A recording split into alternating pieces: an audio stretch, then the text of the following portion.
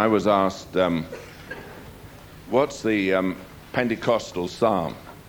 Psalm of a Pentecostal. And I thought about it for a minute, because no one had actually linked psalms with Pentecost in my mind. Really, I just love the psalms. I love every word that proceeds out of the mouth of God. But I began to think, well, for us, what is the most glorious psalm as a Pentecostal? Someone who believes in the power of the Spirit, the gifts of God, the reality of Jesus Christ, and really there's only one I could think of that expresses everything. That's Psalm 103. And I'd like you to turn to it.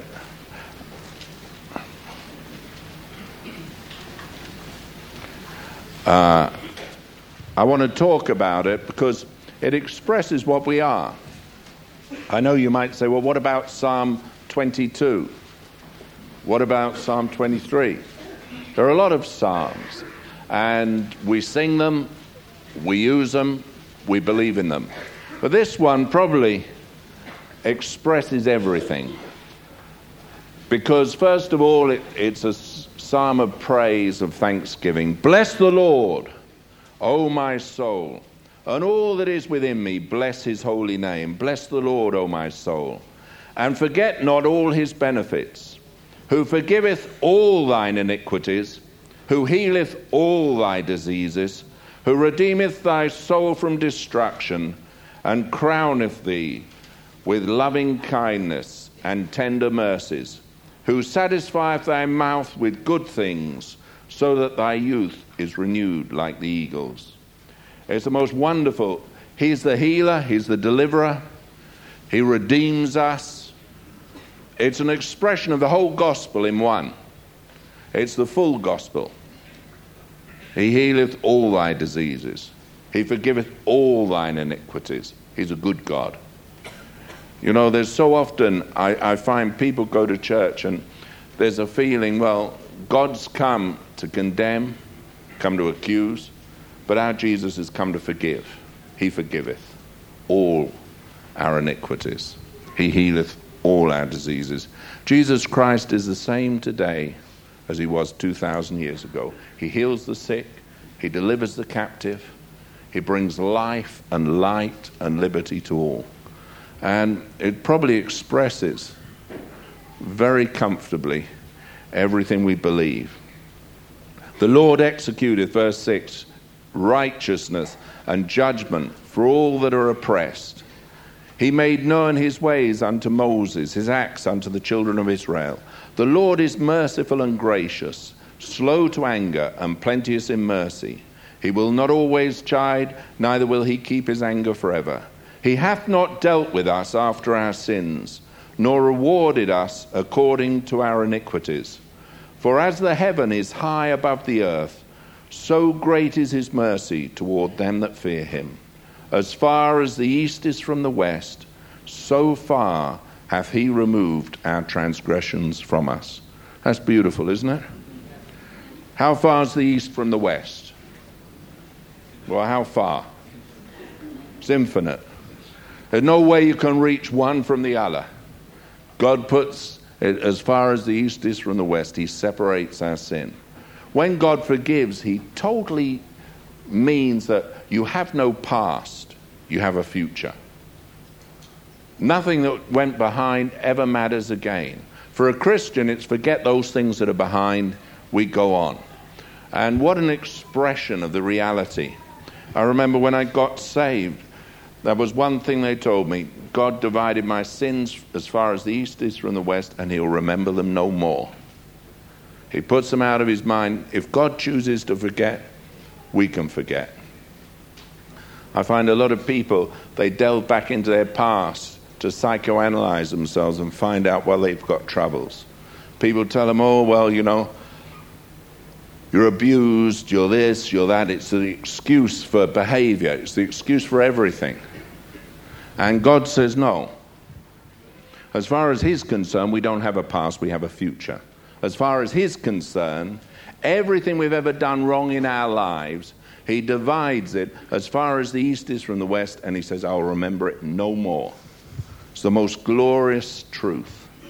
When you get it into your heart and your mind, it's over. You can't change yesterday. It's gone. You can be different today, and you can have a glorious future. But what you can't do, you can't change what's gone. It's gone. It's gone for good. And God says, look, that's the way to live. For a Christian, you have no past, you have a future. You have a reality. And that's the most wonderful gift of all. It goes on. Thank God he didn't stop there with the negative. Like as a father pitieth his children, so the Lord pitieth them that fear him. For he knoweth our frame, he remembereth that we are dust. As for man, his ways are grass. As a flower of the field, so he flourisheth. For the wind passeth over it, and it is gone, and the place thereof shall know it no more. But the mercy of the Lord is from everlasting to everlasting upon them that fear him, and his righteousness unto children's children, to such as keep his covenant, and to those that remember his commandments to do them. The Lord hath prepared his throne in the heavens, and his kingdom ruleth over all. Bless the Lord, ye his angels, that excel in strength, that do his commandments, hearkening unto the voice of his word. Bless ye the Lord, all ye his hosts, ye ministers of his, that do his pleasure. Bless the Lord, all his works, in all places of his dominion. Bless the Lord, O my soul. Amen? You know, the word bless there is also translated praise. If you put it in the NIV version, praise God. The wonderful thing is he rules. He reigns over all. There's no end to his dominion. He's King of kings. He's Lord of lords. He's all-conquering, almighty. And it began to strike me how important it was to realize where we belong. If ever a psalm spoke the whole gospel, this psalm speaks everything. He redeemeth thy soul from destruction. There's nothing in your life God can't change. No past thing he can't forgive, cleanse you of, so that it's as though it never was. He takes everything away, transforms everything, makes everything new. He'll heal your body. Doesn't matter what the disease is, doesn't matter what the affliction is, there's a God who heals. It's not some superstition, it's not some make-believe, it's reality. He does it. And he's good. Always is good. And he treats us like his children. It's not some austere God, some mysterious being. He's our Father. And he loves us. Most glorious thing of all. When I began to look at the psalm, I thought, that says everything for me. That's what I believe in. A good God. A God of love, a God of grace. God so loved the world that he sent his only begotten Son. Whosoever believeth in him should not perish, but have everlasting life. And when Jesus came, he healed the sick, he delivered the captive. He wanted everyone to know there's hope. Because in this sin-sick world, the one thing that people are robbed of is hope. They're robbed of the future. They're robbed of a hope of something changing. They're told, well, you can't make a difference. But you can. One man can change everything. In this nation, we were due for the same thing as the French Revolution. One man stood up. Really, it was Whitfield. He began to go out into the fields preaching. Then the Wesleys arose. And the whole nation was turned from civil war just by the truth of God. The beautiful thing was that much of it was done with singing.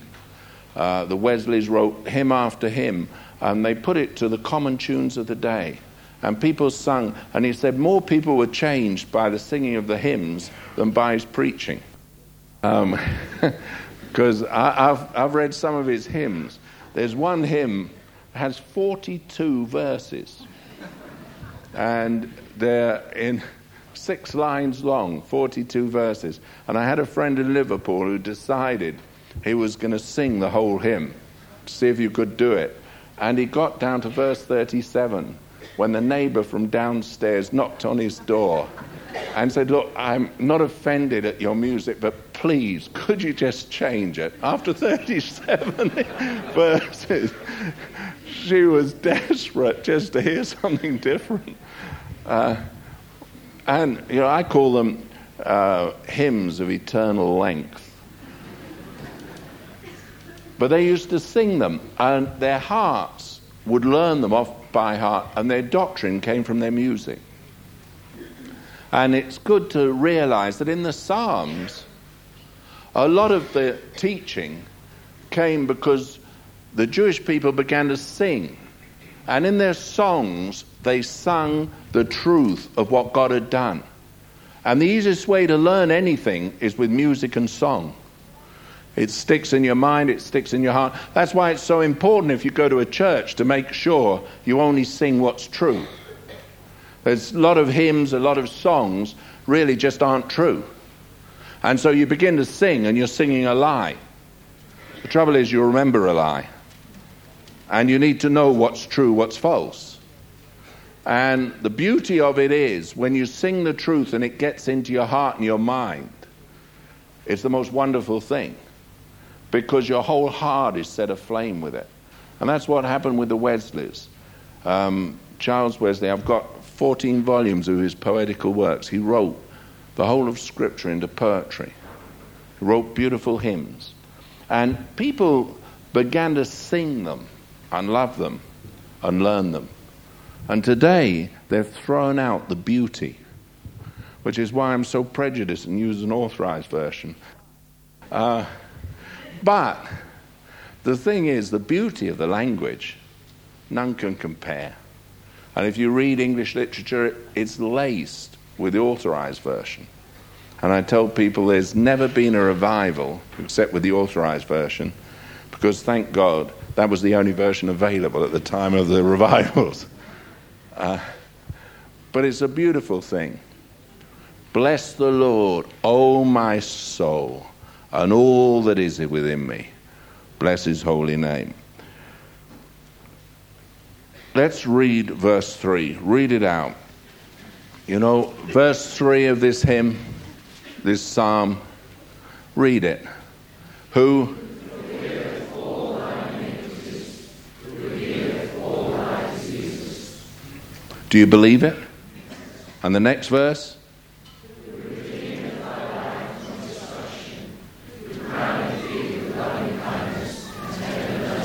That's God's purpose. What a crown to receive, isn't it? Loving kindness and tender mercies. Now, do you believe it? A believer is someone who doesn't just mentally assent to it, but believes it with all his heart. It's true. God is a God of love. He loves you. He crowns you with loving kindness. He doesn't crown you with a mallet. He's not against you. He's not angry in the sense of being furious with you because Jesus has paid the price for sin. The sin question's dealt with. He's come to forgive you, come to wash you clean. Who forgiveth all thine iniquities? Does that mean every one? That means from the day of your birth to this very second, God forgives everything. Because Jesus Christ paid the price. There's nothing you could have done that God won't forgive. Who forgiveth all thine iniquities. Who healeth all thy diseases. Every disease, there's a God who heals. Now, it's not putting a trust in some fetish or some charm or something that's false. A lot of people believe in all sorts of rubbish. Crystals won't cure you. Often medicine won't. But there's a God who will. Jesus Christ. And there's only one Savior. There's only one way. There's only one healer. There's only one deliverer. His name is Jesus. And he is over all and in all. You can't come to God by anyone but him. He made it very plain. He said, no man can come to the Father but by me. There's no intercessor, no one in between God and man but Christ Jesus. And he comes to heal, to deliver, to forgive. He's the only one who shed his blood for our sins. He's the only one who rose again victorious. He's the Redeemer, he's the Savior, he's the Lord. And putting your trust in him, just turning to him with simplicity, believing what he says, brings life, it brings freedom, it brings forgiveness, it brings health, it brings healing, brings deliverance for your soul. He does everything. He came to save us body, soul, and spirit. It's not leaving anything to chance. God knows our feeble frame. Goes on and says so. You look down in verse 13. Like as a father pitieth his children, so the Lord pitieth them that fear him, for he knoweth our frame. He remembereth that we are dust. He remembers, he knows. God never asks you to do anything that you can't do. He never demands of you something you just can't do. What he does is he tells you, hey, you can't do it, but I can. Scripture says, with man it's impossible, with God all things are possible. And so the promises of God are true. That's why I love the Psalms. That's why I love this psalm. It's great to know your sins are divided from you as far as the east is from the west. Isn't that great? It's great to know he heals all our diseases. It's great to know that he transforms the soul. Doesn't matter how messed up a life is, my Jesus can totally transform it. He loves you. Not angry with you, not against you, he's for you. Hadn't come to knock you down, he's come to lift you up. Hasn't come to curse you, he's come to heal you. He's a good God. He means good to you. He crowns you with what? Loving kindness. That's a good thing, isn't it? And tender mercy. You know, there's a lot of people that love hellfire. They love to express God as somehow austere, angry. And I remember there's one sermon written, you know, a sinner in the hands of an angry God. And people would stand on their chairs in fear when he preached it, and because they felt the fire of hell licking their feet. My Bible says it's the goodness of God that leads a man to repentance, not terror. Sometimes the only way to get people out of sin is to terrify them, I suppose. I remember when I went over to Venice, one of the things I was fascinated by was all the paintings on the walls, the murals, all of hell, depicting hell and horror and anguish and damnation. Didn't find many depicting glory and freedom and honor and beauty.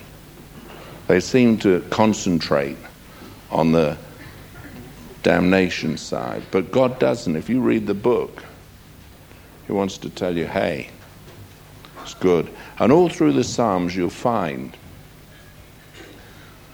there's a remembrance that God always delivers his people, always meets their needs, always hears their cry. He's a good God, merciful God, a true God. And so I delighted in one thing. You know, we sing a song that I love, and I want you to sing it. He buried my sin where? He carried my as far as. What has he done? You've removed my transgression from me. You know, when you sing it, you remember it. And when you remember it, you can believe it. And when you believe it, it happens in your life. The most glorious thing of all is to be able to express what's really happening in your heart and life with words and music and truth and song. It's the truth we've read about. You buried my sin where? In the depths of the sea. You carried my guilt Far away. as far As the east is from the west. You've Removed my transgressions from me. So when you begin to put it into song and sing it and believe it in your heart, you find the reality of it in your life. Do you know every one of those people that used to sing this psalm, they'd get up and they'd express their heart. Their religion was in their music. Their hope was in their God. And the whole expression of their songs was the truth they believed. Many of the psalms you find talk about the dealings of God with the children of Israel. They forgot God's mercy. He came back as soon as they cried. Have mercy on them. I know that I am free from sin. The big problem in the life. Let's sit down. I want to just finish. You see, don't ever forget that song. Sing it. Let it go in your heart and in your mind. I know that I am free. You buried my sin. You carried my guilt. How far? As far as the east is from the west. You've removed my transgressions from me. So sing of Go on. Like of love. Because I know. Can you imagine all the people who went into the Tabernacle of David, people who went into Moses, they learnt songs. There were singers. They taught. You know, there's the Song of Moses. It says when we get to heaven, we'll sing the Song of Moses. You know what the Song of Moses was? Came when Miriam began to dance before the Lord with all her might and praise God. Say, hey, God did something wonderful. A lot of people, they don't like miracles. I love miracles.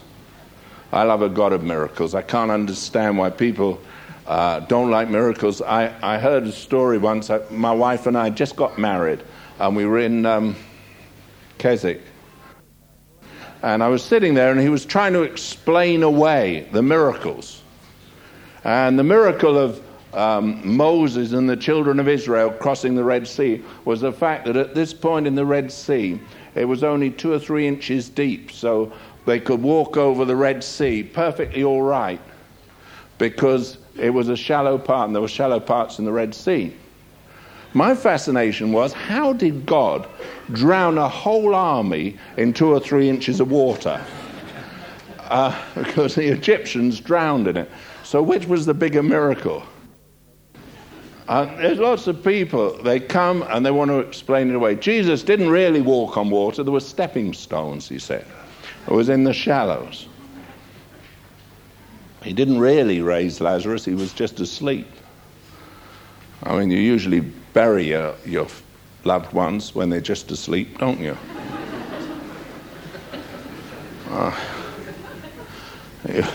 You put grave clothes on them and stick them away. You know, you don't even bother to check up. It's so absurd.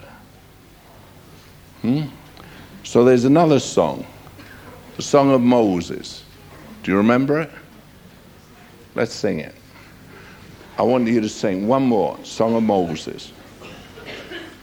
Because it expresses everything. You're going to sing it in heaven, so you better get used to it now. Now, can you imagine Miriam took a timbrel and she began to dance, and she went out and she led the women in dance, in praise, giving thanks to God who brought the deliverance. I think that's wonderful, don't you? Say, what about the poor enemies that got drowned? Well, they shouldn't have been chasing God's people. They got an early bath. That's the way it is. And, hey, God's on our side. And there's nothing wrong with believing that. If you're one of these people that thinks that people who rebel against God and hate God and are enemies of God have as much right as those who love God, I've got news for you. God's a father. He loves his children. Those that turn against God, those that do despite to God, they destroy themselves with their stupidity. If the Egyptians hadn't pursued, if they'd obeyed the word of God and let God's people go, nothing would have happened to them. But Pharaoh couldn't bear to do what he was told. So he rebelled against God's command, sought to destroy and to ensnare and capture God's people. And so they got their just deserts. Nothing wrong in that, is there? Miriam was just rejoicing in a wonderful God who delivered them from slavery, from bondage. She wasn't gloating. Well, nice to see those dirty Egyptians lying there, wasn't it? Amen? Not one survived. I love it. And just in case they could beat the flood, God whipped off the wheels of their chariots, so they drove heavily. I love that too. God's good, isn't he? It's nice to know he's on our side. Amen? Put your hand on your chest. If you're a child of God, you can say, God's on my side. God's on my side. He's for me. He's for me. If God be for me, who can be against me? That's the truth, the way it is. God's for you. I believe he loves his children. He's for them. He heals his children. He forgives them. He changes their lives. He changes their hearts. He's always here to do us good. Let's just lift our hands to heaven. There's people who have requested prayer. There's a God who heals. Lift up your hands. Father, I thank you that you always hear us. Lord, I curse every disease, every bondage, every affliction. I thank you, you forgive us our sins. You heal us of all our diseases. Lord, this day just loosen each one. Let each one of the oppressed go free. Let your healing power just flow. Let your love and your grace envelop them. Let them know there's a God who loves them, a God who cares. Lord Jesus, we just commit each one to you. Lord, may their ways be blessed from this day forth, forevermore. Amen? Amen. And so it will be. God bless you. Go with God, God willing. See you Tuesday night.